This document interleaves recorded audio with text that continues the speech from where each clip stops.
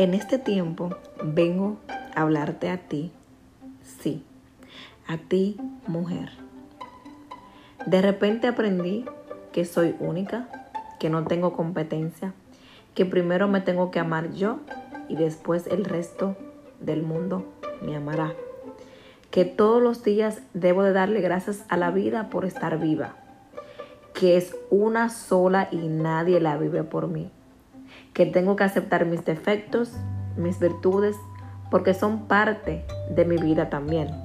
Aceptarse es la característica más bella de una mujer.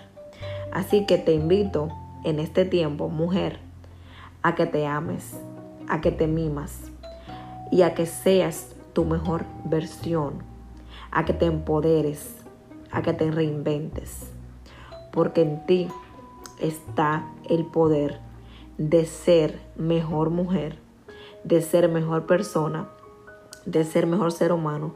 En ti está el poder de ser luz y de brillar y de volar como esa águila que eres.